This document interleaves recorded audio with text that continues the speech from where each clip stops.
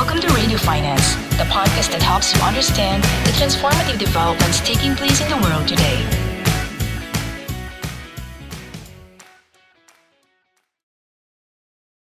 Good morning and good afternoon and even good evening for all our guests as well as our audience who are joining us all across Asia and outside of Asia. Welcome to this Radio Finance virtual dialogue on driving real-time data from cloud to edge computing. Today we'll be discussing this emerging and potentially transformative technology or IT architecture called edge computing. It is defined as infrastructure and software that is physically separate from but connected to enterprise core IT assets by shared fiber or wireless networks.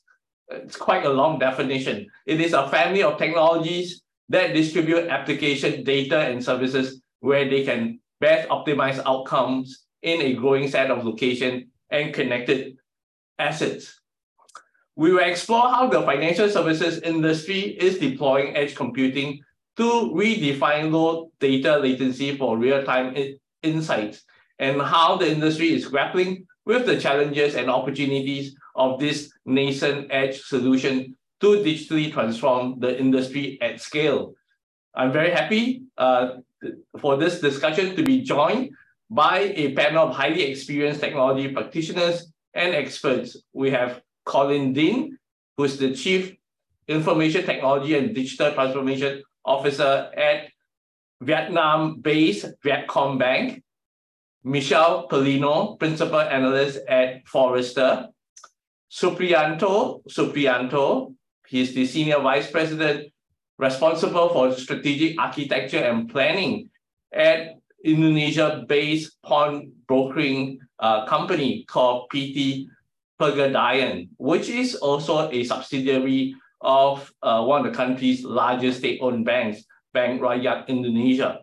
Brandon Koh, Head of Technical Pre-Sales for Asia Pacific and Japan territories at Intel. And finally, Andrea Spanner, Chief Architect for Australia and New Zealand at Red Hat.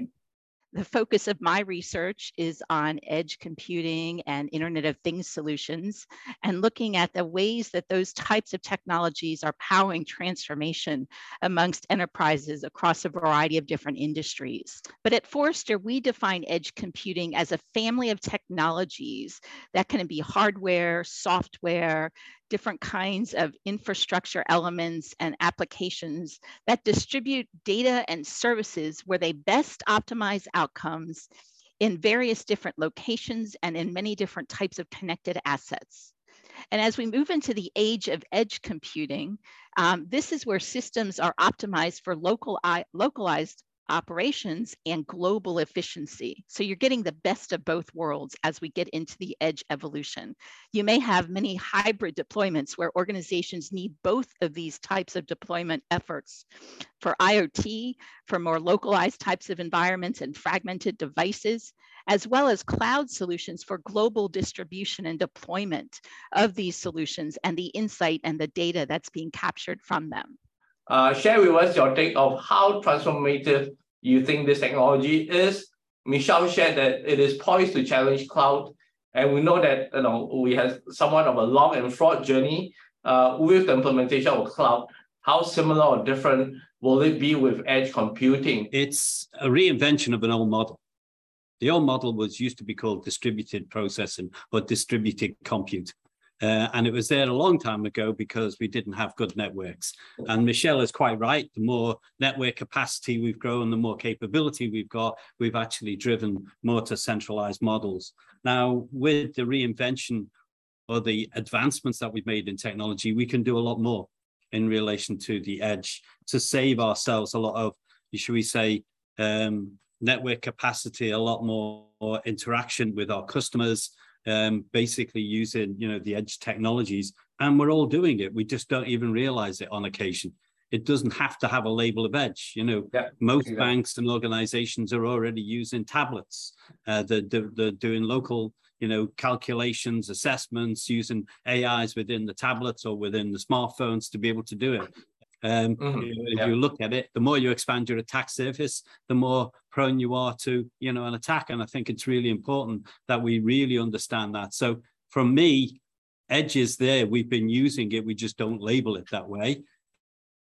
We've got to look at the financial viability. What can we do?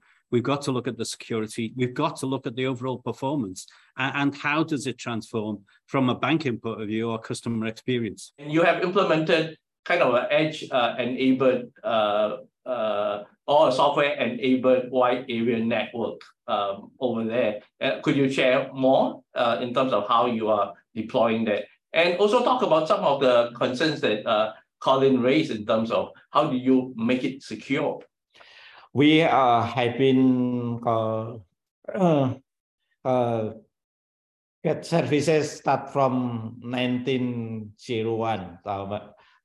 I think more than 120 years services in Indonesia. Our customer around about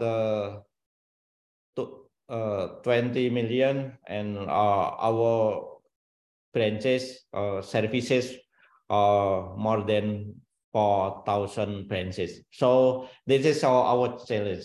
Currently, we transform from traditional financial services to modern, I think we call modern services, because 3 years ago, we just have pawn services. Maybe in another company, pawn services, non-formal financial services, but in Indonesia is formal financial services. Related to the technology, we currently move from start using the cloud services, and we build the application based on cloud native application. Now, I'd like to hear from Red Hat's Andreas in terms of what you've observed around the region in the implementation of Edge around the environment. The lowest common denominator is really that consistent operating model from core to Edge to cloud, because that not only allows you to reuse your skills and your workforce, it also allows you to basically have a consistent security posture and supply chain for all your workloads, right? Brendan, if you could give us your take on. And then if you look at it from a networking standpoint, the ability to connect to a remote location to provide banking services for the for the rest of the population, as an example, right? So those edge systems are now having capabilities like SD-WAN, as what Supriyanto called out, and as well as having some ability to connect back to the network over 5G, as an example, right? And with the increase of compute that is available to the edge computing system, now there are multiple types of business insights that can happen, right? So think about it from an aspect of AI use cases like people counting, customer profiling, VIP recognition, right? So behavior alerts, like and then new experiences such as avatars, speech translations, things like that. And lastly, on another part of Edge that I see is happening in terms of content delivery as well. Content is not necessarily just media like advertisements. It could be web applications as well. So CDN, right? So, and that is usually happening in CDN networks or at the telco. And this really provides a very responsive access to business applications by the consumers. I'd like to also Brendan to comment on that in terms of implementation that you see more specifically in Asia, around the region, the best practice, and and how much of an advantage does it give to institutions that have gone ahead and done more strategically implemented Edge, and how do they further optimize and leverage it?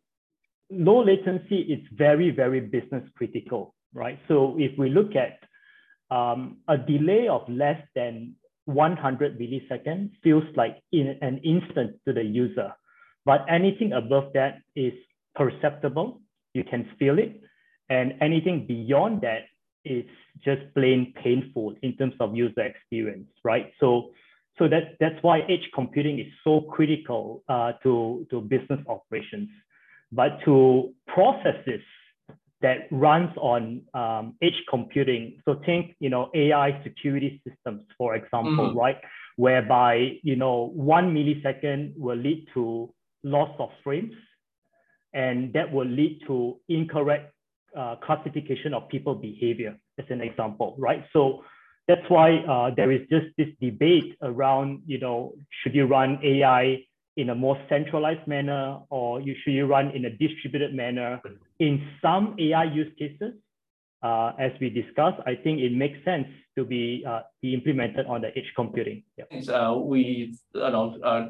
the last 40, 15 minutes, talk about how edge is being considered by financial institutions in this part of the world, in Asia Pacific, how it is part of a continuum, a part of the existing IT operating environment, the edge, core, and the cloud, how financial institutions should look at optimizing and establishing more of a hybrid to enable kind of local optimization and global efficiency with a consistent operating model that includes edge and its new computing capabilities in terms of low latency and real time, how that brings benefit to customers in terms of their experience, and in terms of implementation, how important it is